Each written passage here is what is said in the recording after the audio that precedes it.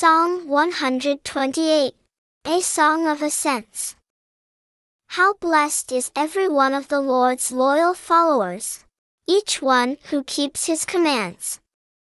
You will eat what you worked so hard to grow. You will be blessed and secure. Your wife will be like a fruitful vine in the inner rooms of your house.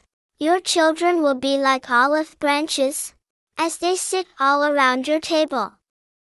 Yes, indeed, the man who fears the Lord will be blessed in this way.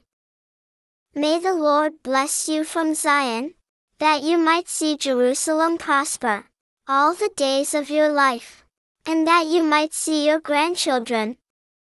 May Israel experience peace.